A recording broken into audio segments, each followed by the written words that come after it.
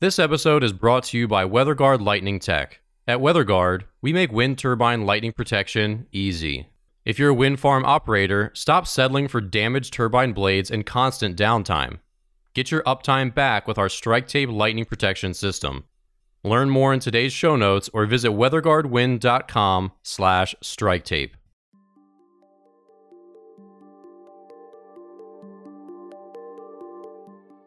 Welcome back. I'm Alan Hall. I'm Dan Blewett, and this is the Uptime Podcast, where we talk about wind energy, engineering, lightning protection, and ways to keep your wind turbines running.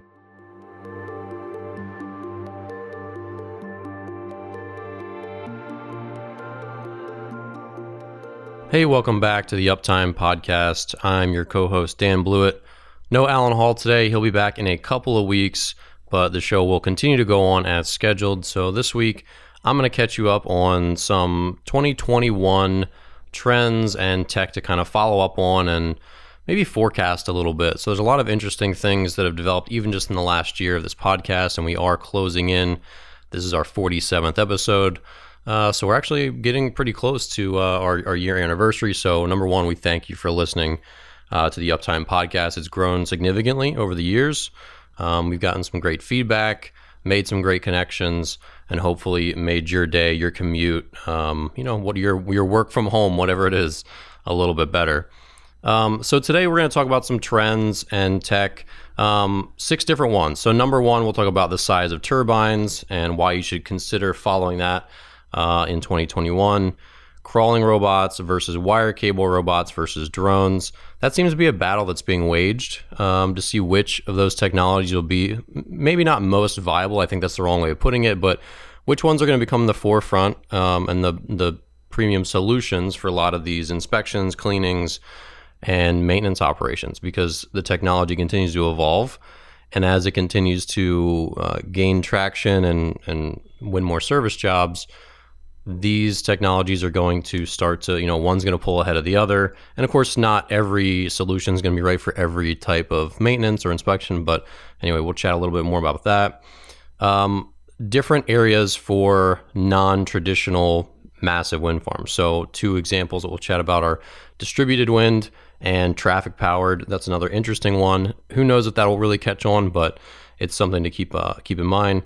Ecosystem type offshore wind projects. This is something we've talked about a number of times over the past year, where people are starting to do other things in their offshore projects.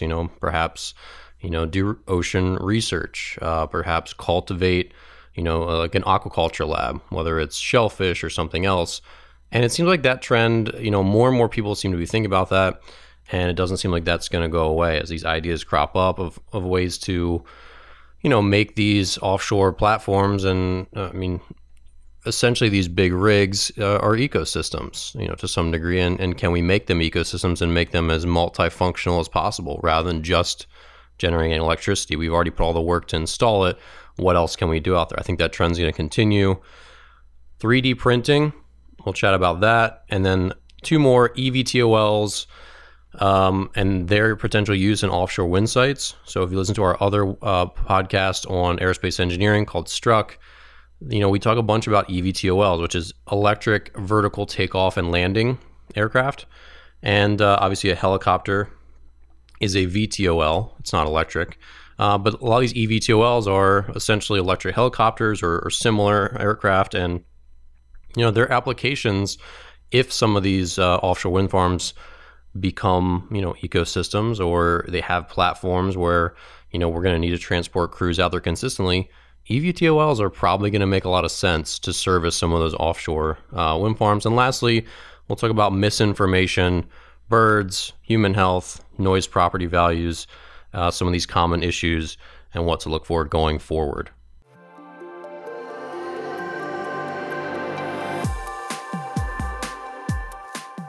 All right, first up on the docket here. So there's some news from Vestas. So Vestas has just now released their new flagship competitor for, biggest wind turbine in the world. And so the V236 15 megawatt prototype was just announced on the 10th of February. And this is going to have a 236 meter rotor diameter. And that's, 14 meters longer than the Siemens Gamesa V236DD, which has a 222 meter diameter rotor. So obviously, this was probably not it's probably not a shocker considering Vestas is the largest supplier of wind turbines, and they did not have a fighter in the ring, right? For largest, there was the GE Halley-8X, there's again the Siemens Gamesa 222DD, and now Vestas has their competitor in the ring with the V236 15 megawatt. So that's just been announced. They're hoping to have their first prototype installed in the summer of 2022, is reporting by Wind Power Monthly, and hopefully they will be up and running in 2024. And so, this is an interesting development where we've talked about this prior. How big can these get? How big can the capacity get? And is this going to be maybe a plateau for a little while? So now that all the major competitors have this big turbine, it'll be interesting to see how this plays out and, what we start to see as these get installed, because with bigger scale, there's going to be problems. Vestas had some issues with lightning throughout the country this year. And as these big prototypes get rolled out, scale is a factor. Now, with Vestas finally getting in the ring, it's just going to be interesting to see, are there any significant bumps in offshore wind size after this one, right? It seems like, there's been a number of orders for Halley-8Xs. There's been a number of orders for 222DDs from Siemens Gamesa. So is this going to be sort of that leveling off period where these need to be out into the wild and performing before we start to see 16, 17, 18, 20 megawatt? My guess is probably, but yet to be seen. So it'll be interesting to see what happens in 2021 if anything new's rolled out. Obviously, there's always upgrades to onshore and all sorts of different, different platforms. But this is a pretty interesting development with Vestas now having the largest rotor diameter in the world. All right, next up, and this is a really interesting trend. So we're hopefully going to chat with a head of one of the robotics companies coming up here soon in the next couple of months. And we've talked with Danis Cruz, who's a co-founder of Arones. We've also talked with CEO Danny Ellis of SkySpecs.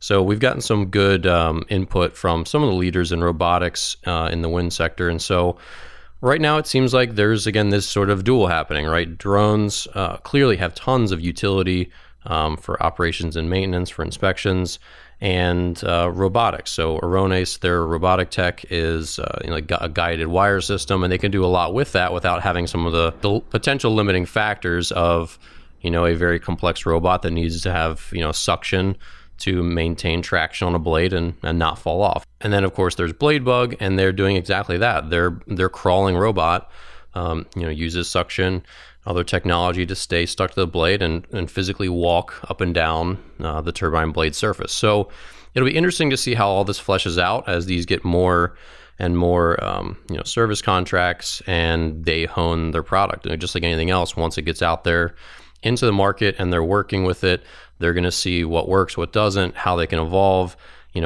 Technologies continue to evolve very rapidly. Battery technology is a limiting factor for drones. Suction technologies can be a limiting factor for any walking robot, stuff like that. And as these, again, like technology is accelerating so fast, so as those challenges get tackled, use cases are going to change rapidly, and it'll be really interesting to see how this fleshes out in the next year or two. Obviously they're all going to have their niche. So there's going to be things that drones can do that a robot could never do. And there's going to be things that robots can do much faster and more easily than a drone could do. So it's not to say that anything's going to replace one or the other. They're all going to have their niche probably. And, but it'll be interesting to see how these technologies continue to evolve over the next couple years. Next up, so if you haven't seen this, we'll post a link in the description of the show here in podcast land and on YouTube. But traffic-powered wind is a really interesting. So this is basically a vertical axis wind turbine, and as cars zoom down the highway, the wind produced, by a car, by a bus, whatever, it's going to push these wind turbines that are anchored onto or installed on the median. So this is also kind of in the same vein as distributed wind, obviously being smaller wind turbines, still of the traditional, horizontal, or could be vertical axis. But distributed wind is obviously the smaller wind turbines where they can be placed in much more residential areas, places where traditional wind farm could not go. And so these two sectors or segments of the market, potentially traffic powered and distributed wind, they're going to start to probably get some traction. And I don't know about the technology of traffic. That's still a really early budding technology. But as we go looking to, create more and more energy from renewable sources and to find little gaps and, that are not filled by the huge commercial wind farm and, the vast amount of capital that takes, the traffic stuff is really interesting. Who knows if it will take hold? Who knows if it'll make sense, if it'll be viable? Because there's more than just installing, this vertical axis wind turbine in the middle of a highway. There's accidents. What happens in car wrecks? If a tire blows and a piece of tire shrapnel hits one, is that taking it offline? Where are the cables going to be run? There's lots of other factors involved. Distributed wind, the same thing. There's lots of unknowns as this market hopefully starts to grow in the U.S. And we'll be talking to someone about distributed wind shortly here on the show. But these two markets they're untapped for the most part especially here in the U.S. So it'll be interesting to see how those two start to take shape, because there's definitely lots of land that's got the wind, and there's going to be small businesses, farms, a lot of them in the Midwest that could potentially benefit from wind power. And as the Biden administration moves forward with new policies, it might become favorable for the environment of all sorts of devices like that. Not only distributed traditional wind turbines, but also sort of outside the box stuff like the traffic powered. So it'll be interesting to see how the little guys start to fare, because commercial large scale wind projects have proven their effectiveness. They've proven that they can drive electricity costs down, but the little stuff hasn't yet. But there seems like there's definitely a market for it, and as the technology and the grid and infrastructure improves, it'll be really interesting to see how that takes off.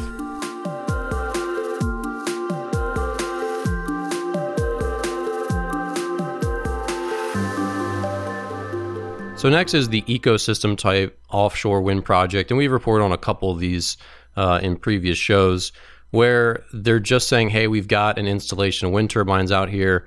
Maybe we can build a couple of platforms. Maybe we can build, other, whether it's housing, whether it's labs, whether it's underwater, aquaculture, infrastructure, where we can say, hey, we can do some research out here. We can have, maybe humans out here for a couple weeks at a time. We can do different things using these offshore wind turbines, which are already sort of, anchored in place and providing a base where it's not going to be a significant additional cost to add on, a base for a helipad and an aquaculture lab and some rudimentary housing to keep researchers out there for a week or two, stuff like that. I think these are interesting ideas, the viability of which is certainly yet to be proven. But again, we've had oil rigs and, oil rig workers working on these platforms for months on end for, decades now, right? So it's clear that we can keep workers, we can keep, human beings comfortable enough. And who knows about the living conditions. I know it's an incredibly dangerous job working on an oil rig, but the housing and feeding these people and maintaining the work environment on an oil rig, it's been something that's been viable, right, for a number of decades. So taking that idea and saying, all right, we have all these offshore wind projects. Is there a way where we can do ocean research? Is that we can do aquaculture? We can do other things. It's an interesting idea, and I think that's one to kind of keep tabs on, and we'll keep tabs on that here on the show. But I think it's going to make sense at some point, because you're already sinking, $100 million into an offshore wind project. What's another $1 million to have a really nice, accessible lab or something else that perhaps helps to study, the impact of wind farms on the environment, whatever it might be. And obviously there's lots of other startups. There could be companies that work on, desalination could be an example. I'm just spitballing, but there's lots of other things that could potentially start to partner and grab the coattails of these wind projects. And I think it's a really interesting idea, because as you start to have all this capital behind these projects, and as they become pretty consistent, and we know about the technology, they know how to build them effectively, quickly, cheaply, relatively cheaply. As those costs come down, say, hey, what else can we do with this? Like, how can we think outside the box? I think that's a really interesting thing, and I'm hopeful to see more companies try to innovate in that space. And along those same lines, like I said, in our other podcasts, we talk about eVTOLs.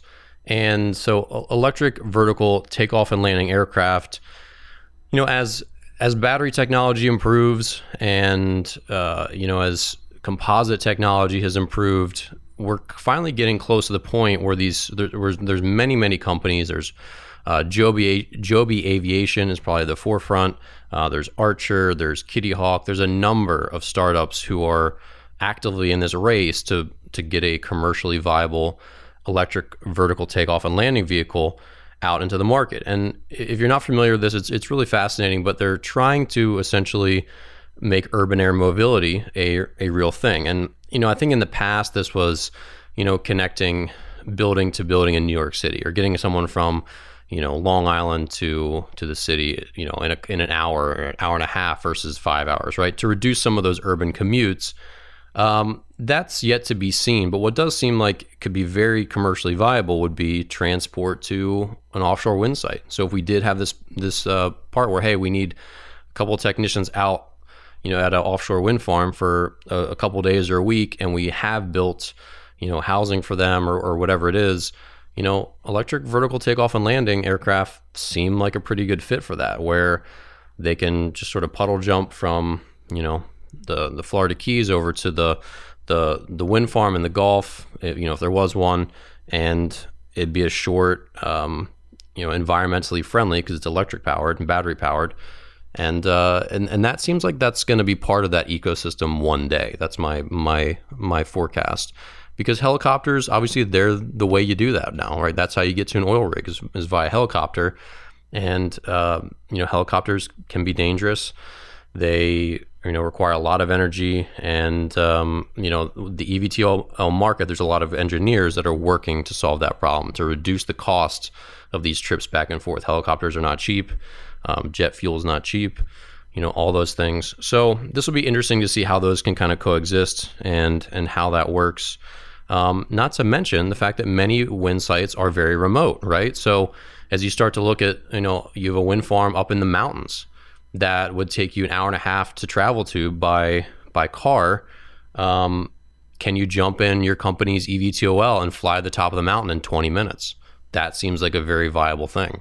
And so as wind farms become more and more remote, and obviously tons of them are already extremely remote in very harsh environments, some of that vehicle travel could probably be replaced by eVTOL travel. So, of course, obviously these are very windy environments. So there's lots of challenges with aviation, right, in those environments. But the eVTOL market is seemingly going to play some role in the future, with wind farms, because again, they're in harsh environments, they're offshore, they're in the mountains, they're in snowy regions. Lots of times, air travel, especially if it's quick and economical, is probably going to start to make sense. All right, the last technology that I want to talk about that I think is really fascinating, and I'd encourage you, we'll put links here in the show, and we are also going to have someone in the 3D printing space talk to us on the show, hopefully coming up soon, is the 3D printing of, wind turbine concrete bases and potentially other components. And I think they're just starting to scratch the surface of this. We've reported that, ORE Catapult in Scotland, this incubator, they've been installing 3D printing capacity there. And they're trying to see the viability of testing prototypes for new wind turbine blades. Cobod and other companies are already printing concrete bases and buildings. So this could have major implications for construction, speeding some of these builds along, whether it's building the concrete bases themselves, building auxiliary buildings, lots of different stuff, and potentially building these more cost effectively in smaller nations. Like if you're in a small island nation, it might be much more cost effective to quickly build a concrete based tower system or concrete, auxiliary buildings on site, rather than, have to do precast and all the traditional, shipping and all that stuff. So 3D printing is going to continue to evolve. And, as we start to look at wind turbine blades, if there's a lightning strike on the tip, or there's otherwise tip damage, or you need to install a blade extension, could a 3D printed blade tip extension be the answer to that? Could a 3D printed section of blade to replace a damaged section be the answer to that? Those are all interesting questions that I'll be curious to see if those can be solved as some of these incubators and other startup companies continue to explore the limits of 3D printing. And lastly, and I think this is something to really be concerned about, is some of the misinformation about wind energy. So we talked about this with Paul Geip, who was a guest on, I believe it was episode 37. And Paul's a wind energy advocate and really a lifer. And I think he has his eyes wide open about a lot of these issues that have plagued, the advancement of the wind industry in the past. And one of them is misinformation. So it's funny that actually on Facebook, if you follow the WeatherGuard wind energy page, we've been, putting out a lot of content there, and we promoted just a couple of educational articles recently, and it's fascinating getting some of the feedback. So one of the things we promoted a couple of articles that were purely educational in nature about, trailing edge serrations, power curve upgrades, other stuff like that.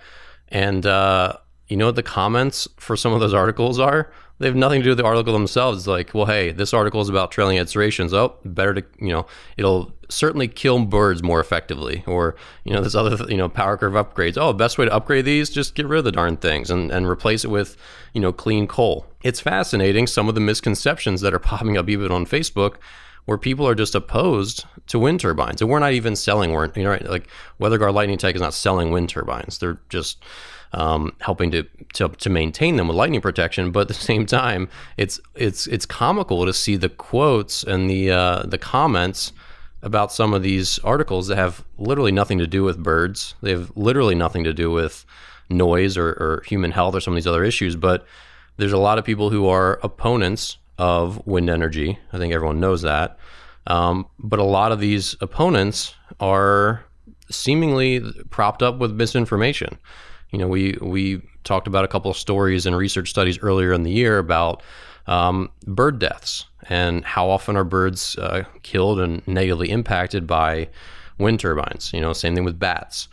And more studies are coming out that are confirming that it's not a significant risk and health hazard to birds, especially not when compared to the oil and gas industries. But yet, the oil and gas industries and your local coal plant, they've been there for decades, so you're not really drawing your eye up at them.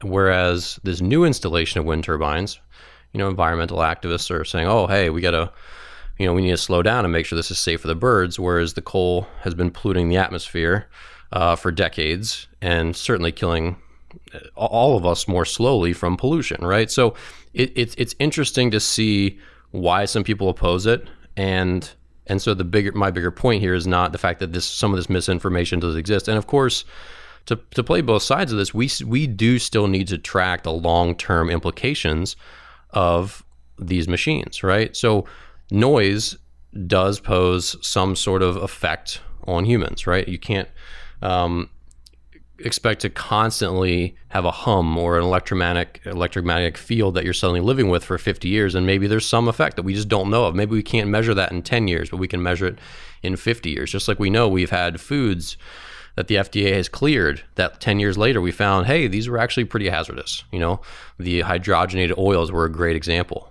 That was cleared by everyone.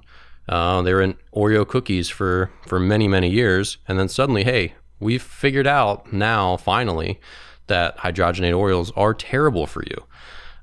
So it's not to say that there isn't some of this information is probably correct, and there's also an agnostic issue where we don't know yet. Just because wind energy has been around for 10, 20, 30, 40 years doesn't mean we know everything about it. We will certainly find out down the road that certain things that we thought were harmless were actually had some harmful effect. Hopefully it's very minimal, and it's probably very minimal, but we don't know for certain everything right now. Now more and more studies are coming out, and we know that there's accepted noise levels that wind turbines have to meet in these new installations. We try to, when I say we, I'm just saying the wind industry in general is trying to, install measures to be safe for bats, to deter birds from flying into them, et cetera, et cetera. and even to prevent light pollution at night. We're hopefully going to be talking with someone who, deals with the aviation obstruction lights with wind turbines, because those can be a nuisance for people at night, and how they can mitigate that nuisance. So all these issues are issues for some people who live with them. And there's people who are very outspoken opponents of it, who have maybe one in their neighborhood, or are afraid their property value has dropped because of it. But the bigger point here is the campaign against them sometimes can be fraught with misinformation. And so there's a lot of myth debunking that's done. So if you go to any of the governmental websites, there's a lot of like fact checking and myth busting PDFs. So go on from the climaterealityproject.org that gives some pretty compelling facts about some of these myths about, does it harm wildlife?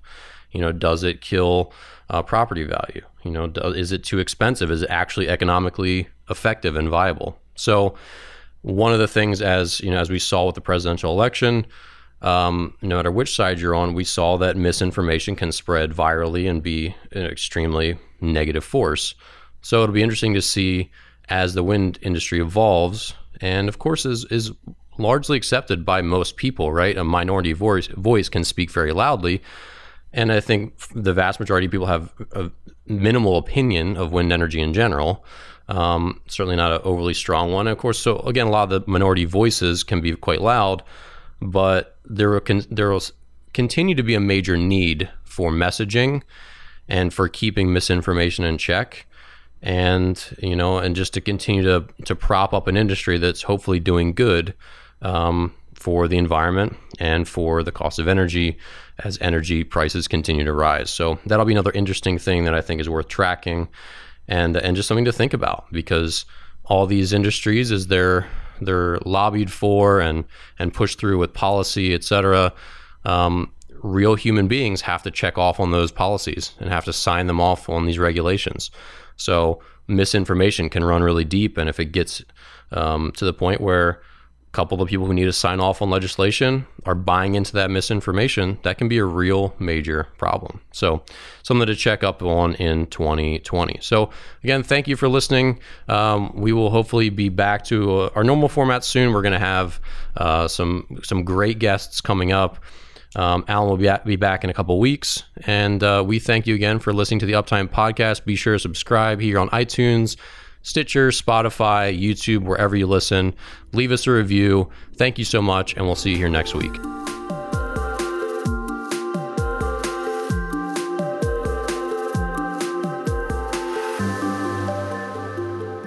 Is downtime causing you financial pain and putting a stop to your power production for months on end? It's no secret, lightning strike damage is a major cause of wind turbine downtime. This damage is preventable with our easy-to-install strike tape lightning protection system for wind turbine blades. Our incredible engineering, build quality, materials, and edge sealants withstand up to 5 times more abuse in the toughest weather and lightning conditions. And we've got the research to prove it. If you're tired of constant downtime, we can help. Reach out to us at weatherguardwind.com and schedule a free call. We'll get your uptime back in no time.